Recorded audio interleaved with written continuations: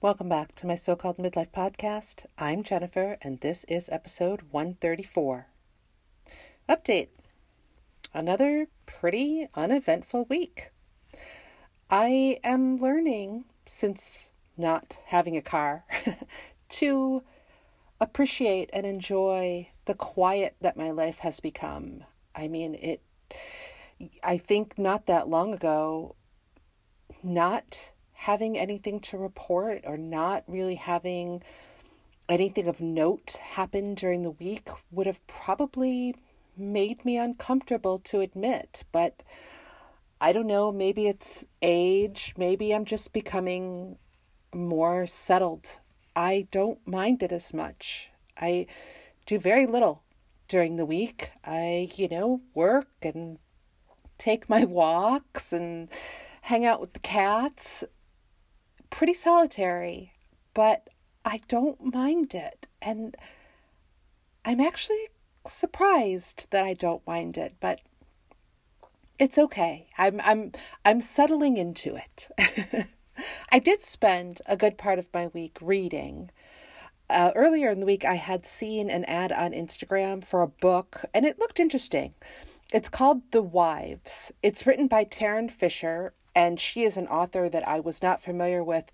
But after reading the description, the book seemed kind of right up my alley. It's listed as a psychological thriller, but it's kind of, it's like the beach read of psychological thrillers. It's not like too dark or too heavy. It was really good. It's about a woman who shares her husband with two other wives. She's aware of the other women and actually goes into the arrangement and agrees to it. And in the beginning, everything is fine. But as her curiosity about the other wives turns to jealousy, things start to unravel. I read this book, I think, in about 3 days. I really liked it. The truth kind of comes out at a good pace, and it keeps you guessing all the way to the end. As soon as I finished it, I went back to Amazon and I downloaded another book, also by Fisher. That one is called The Wrong Family. From the description, again, seems like something I would like. I haven't started it yet. I'll let you know if it's any good. I did start another book, and this one was recommended to me by sister number 3. It's called Big Swiss. I'm only maybe 30 or 40 pages in, but so far so good. I should be done with it by the time I record next week's episode, so I'll let you know more about it then if it continues to be good. TV podcast recommendations. With the amount of reading I was doing, I actually didn't watch a lot of TV this week. But I did hear about a new podcast. It was actually Georgia on My Favorite Murder who mentioned it. It's called Why Can't We Talk About Amanda's Mom? It's about Renee Bergeron, who was murdered back in 1993. At that time, due to Renee's lifestyle and chosen profession, it doesn't seem like the police took much interest in solving her case. Sort of like, oh well, with her high-risk lifestyle, what did she expect? Former police officer Sarah Kalin decides to take over the investigation as a civilian special investigator for the Mobile County, Alabama police station. Sarah is also the host of this podcast.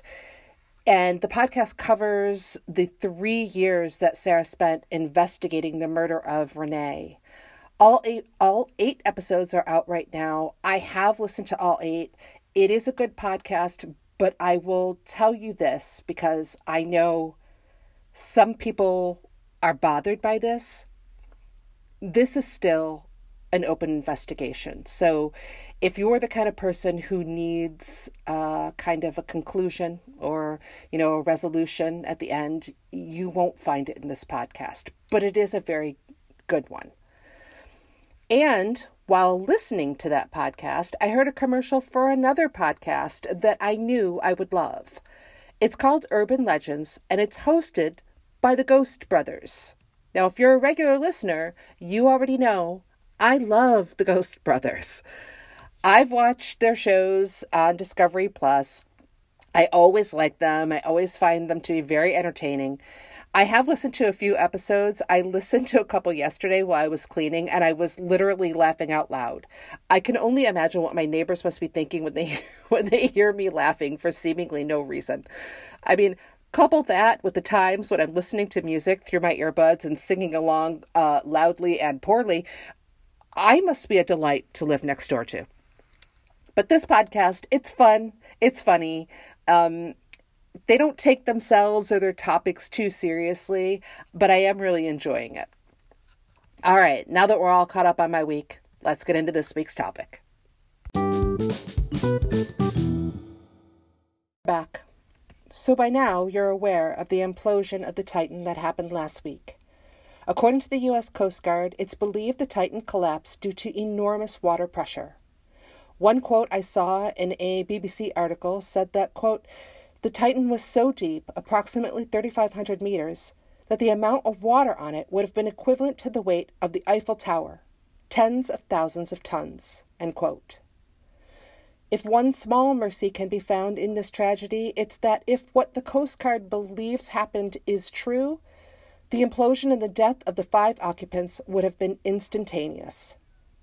The 5 people on board were father and son, Shahzada and Soliman Dawood, British businessman Hamish Harding, French diver Paul-Henri Nargeolet, and the operator of the Titan, Stockton Rush. Shahzada Dawood was 48 years old and a prominent Pakistani businessman. He was the director of Dawood Hercules. He was vice chairman of Pakistani conglomerate Engro Corporation and trustee of the SETI Institute in California. He lived in London with his wife, daughter, and son, Soliman, who was only 19 years old. Businessman Hamish Harding was known to be an adventurer. He was the owner of a company called Action Aviation. In 2019, he was part of a flight crew that broke the world record for the fastest circumnavigation of the globe via both poles. In 2020, he became one of the first people to dive to Challenger Deep in the Pacific Ocean, the area that is believed to be the deepest point of all the world's oceans.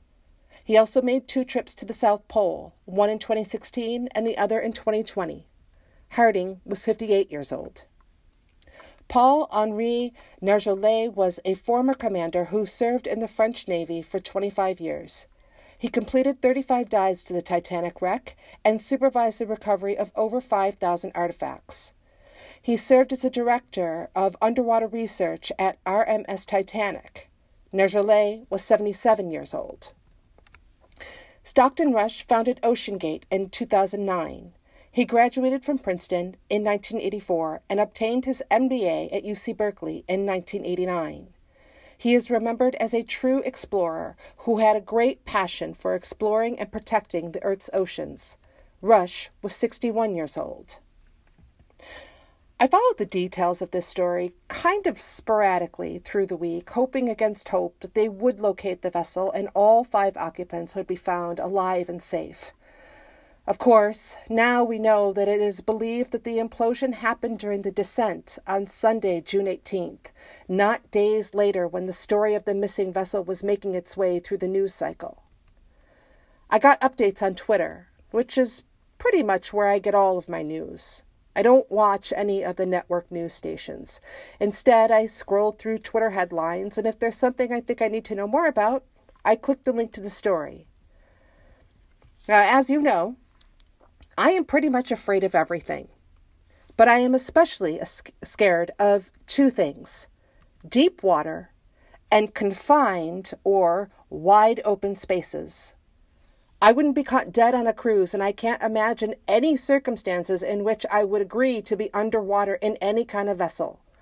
So the thought of being in a submarine 3,500 meters below sea level gave me such anxiety. While I was following the story last week, I had a hard time reading about the details. I would have to stop because I could literally feel my heart rate increasing and my breathing getting shallow. Of course, what I was seeing on Twitter wasn't just news stories. There were many tweets of just average people expressing their opinions about it. Last week, when it was reported that the vessel was missing, but there was still hope that it could be found, I started to notice people tweeting about it. Not about the story itself, but about who was on board. At first, they were making jokes. Distasteful, yes, but that's kind of to be expected, because for some people, nothing is off limits when it comes to getting a laugh. Then, as more time passed and hope was diminishing, I started to notice another trend. Again, not news sources, just Twitter randos. People seemed almost gleeful about the deaths of these 5 men. Most of what I saw was criticism about the amount of money it cost to be part of this underwater adventure. It's been reported that the cost was $250,000 per person. Many people mocked them, saying they got what they deserved, called them selfish and entitled. I don't know why I was shocked, but I was. I couldn't believe that their deaths didn't really seem to matter. Why? Because they were rich?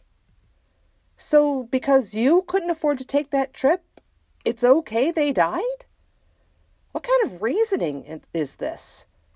If it was a group of people who were killed on a ride at Disney World, would you say they deserved it because they could afford to take their family to Disney and you can't? What is happening? I found an article in KTLA's news site that talked about this. It mentioned a Reddit thread called No Stupid Questions. One of the questions posed was, how are so many people comfortable making jokes or criticizing the victims of the Titan submarine? One of the main reasons given was Schadenfreude, which is a German word, basically means enjoyment gotten from the trouble of others. And we all do it. If you told me there's never been a time when you've taken a tiny bit of joy or satisfaction to see someone else get what you think they deserve, I know you're lying. I've definitely done it, especially if it happens to someone who has wronged me. I like to think of it as karma making things right. The article also said that because the victims were wealthy, that somehow made it easier to be less empathetic towards them. A Pew Research study has shown that Americans' views on billionaires has significantly changed in the last few years. When the study was conducted in 2021, Americans felt billionaires were neither good nor bad. However, that same study conducted just 1 year later showed an 8% increase in Americans viewing billionaires negatively. Why the increase? Because for the average American, life got pretty hard from 2020 to 2023. The economy is bad. The price of, everything has increased. Inflation is high, lowering the value of the dollar. Basically, everything has gone up except your salary. So, in a very human way, it's hard to not get a little resentful knowing there are people in this world with so much money that they can spend on things that we think are wasteful and frivolous while we're barely getting by living paycheck to paycheck. I get it. I remember a time last year when things were pretty tight financially for me, and I was scrolling through Instagram and I came across a video of one of those beauty influencers, and she was unboxing her $10,000 Amazon haul. And at the time, I can remember thinking, wow, read the room, lady. Or as my favorite meme would say, in this economy? But then I thought, okay, everything is relative, right? She has a lot of money. Maybe her $10,000 spent at Amazon is equivalent to me spending $1,000. Okay, let's be real. I'm not spending $1,000 at Amazon. Not all at once, anyway. Just to take a stand and be a little bratty about it, I didn't watch the video. But you know what else I didn't do? I didn't go into her comments or on social media to criticize her. I may have seen her $10,000 haul as wasteful. It's not my money. She earned it. She can spend it however she likes. So last week, when I was seeing all of these negative comments about the victims, I kept wondering why people felt so free to be so unsympathetic. Was it just because the victims were rich? I saw so many people tweeting things like, LOL, billionaires stuck at the bottom of the ocean. Hope they all die. Don't get me wrong. I also have a dark sense of humor. In some of the worst situations in my life, I do have a tendency to make a joke. It's my coping mechanism. But that's my circumstances. I tend to not do that when someone else is suffering. At least I try really hard not to do that. I'm not the only one wondering why we as a society thinks this is okay. Psychologist Dr. Linda Papadopoulos told the BBC that we live in a society where tragedy has become something that we've become conditioned to laugh at. And Los Angeles Times writer Jessica Gelt said that she felt that the remoteness and anonymity of social media makes it easier to joke about things you wouldn't normally say out loud. Gelt added that, imagine for a moment there was a camera inside of the Titan and we could watch the mounting desperation in its hull. If we had to actually look at the pain in the dying man's eyes, would we still joke about it? Some have also speculated that it was the mission itself which caused many to be so unsympathetic. A trip to visit the wreckage of the Titanic, something that seemed so indulgent to most people. As one Twitter user said, it's not like they were trying to save the planet. They just wanted to waste their money to say they'd seen it. What has happened to our empathy?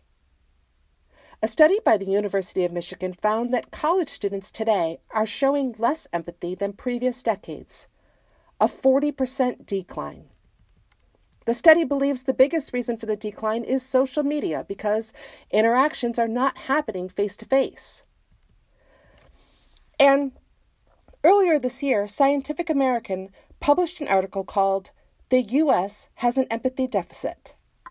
At that time, it seemed our lack of empathy was due to the COVID pandemic and the forced isolation of quarantine. On top of that, the differing opinions on social distancing and mask wearing only caused people to grow further apart. There seemed to be a feeling that no one cared about us as individuals. They didn't have to deal with the same worries that we had every day. How many arguments did you see, either in person or on social media, regarding someone wearing or not wearing a mask when out in public? I still see tweets of people taking pictures of someone on a plane wearing a mask just so they can make fun of them. But I think we've forgotten that even before COVID, you would sometimes see a person out in public wearing a mask, likely due to some immune deficiency. A person could be wearing a mask for all sorts of reasons. Who are we to judge? Maybe they're just wearing a mask due to not wanting to get COVID or any other illness. So, how does their wearing a mask affect you? The public shaming trend is not new. How many years has the hashtag People of Walmart been around? I'd say at least 10. Again, I have to ask, how does what someone is wearing affect you? Why do people care so much about it that they will take the time to stop what they're doing, take a picture, and then post that picture on social media? Every time I see those, I have way more questions about the person who took the picture than the person in the picture. What makes you think you are so much better that you can publicly shame someone? Because if there is one thing I know for sure, no matter where your station in life is currently, there will always be someone doing better than you and someone doing worse. How do you know that it won't be you on someone's social media next? And in a stunning admission of my own lack of empathy, I secretly hope it is. In the Scientific American article, it said that fixing our lack of empathy is not going to be easy because empathy itself is hard to define. It is broad and complicated and can mean different things to different people. Even among the researchers who study empathy, they cannot seem to agree on a specific definition. They varied widely from Empathy being the ability to imagine others' feelings, to a moral stance of being concerned about other people's welfare. And still others believe empathy is just as simple as being a decent person. In an article in Psych Central, psychologists and researchers Paul Ekman and Daniel Coleman say there are three main types of empathy: cognitive, or an intellectual understanding of someone's feelings; emotional, which is actually feeling how someone else is feeling because maybe you've experienced something similar; and compassionate, which is a combination of both cognitive and emotional. According to Ekman and Coleman, you don't automatically have all three. The example they give is you might feel sad that someone you love is hurting, but not understand why they're hurting. Or maybe you think they're overreacting because you're having a hard time seeing things from their perspective. Empathy is not the same as sympathy. I found one definition by memoirist Rebecca O'Donnell, who said, "Empathy is walking a mile in someone else's moccasins, while sympathy is feeling sorry their feet hurt." I wish I could tell you a definitive meaning of empathy. I think it's just one of those things that we each define for ourselves. Which reminds me of something I've been thinking about for the past few months, ever since I saw an article about Nepo babies in Hollywood. I was going to do an episode about it, but I was having a hard time formulating my opinion on it. This, as you probably already know, is new to me because I have opinions on practically everything, and I don't usually have a hard time expressing them. In the article, some, like Kate Hudson and Jamie Lee Curtis, dismissed the idea that they may have received an advantage over other actors simply because of their famous parents. But others, like Jack Quaid and Bono's daughter, Eve Hewson, admit that an advantage due to their family connections was probably given, even if they weren't aware of it. Eve Hewson is an amazing actress, by the way. If you still haven't seen Bad Sisters on Apple TV, you are missing out. I think the thing I keep kind of getting stuck on was, for the people who say they never got an advantage due to their famous families, how would they know? If some producer or creator saw their famous last name and reached out to them for a project because of that last name, unless they specifically told you, how would you know? I can't even answer that for myself. I can say I've never been aware that my status as a white, Asian, American female never gave me an advantage over someone who isn't white or American or Asian or female. But how would I know that for sure? I have only lived this life, in this skin. As hard as we may try, we can't really put ourselves in someone else's shoes. We can't experience their life as they live it. We can make guesses and assumptions based on what we observe, but what it feels like to actually be in their skin, we can just never know. Most researchers agree that while there seems to be a lack of empathy these days, it's not completely gone. We can still turn it around. The best advice from researchers on how to increase our empathy is to take the time to really observe the people around you. Ask how they're feeling and actually listen to their answer. And when they tell you, try very hard not to do what we always do whenever someone else's feelings are involved. Don't say something dismissive like, "It'll be okay." One of the reasons why we may be lacking empathy lately is because we've kind of become apathetic to our own feelings. Working on recognizing your own emotions may help you connect with other people. Maybe you don't really care how someone else is feeling. The past few years have been a lot, and many of us are at our emotional capacity.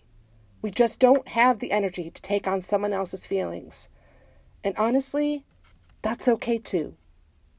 But if that's the case, then just don't ask.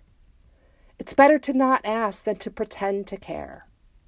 And above all, If you find yourself not being able to express empathy for a person or a situation, for the love of God, please don't tweet about it. All right, I'm going to wrap up this week's episode.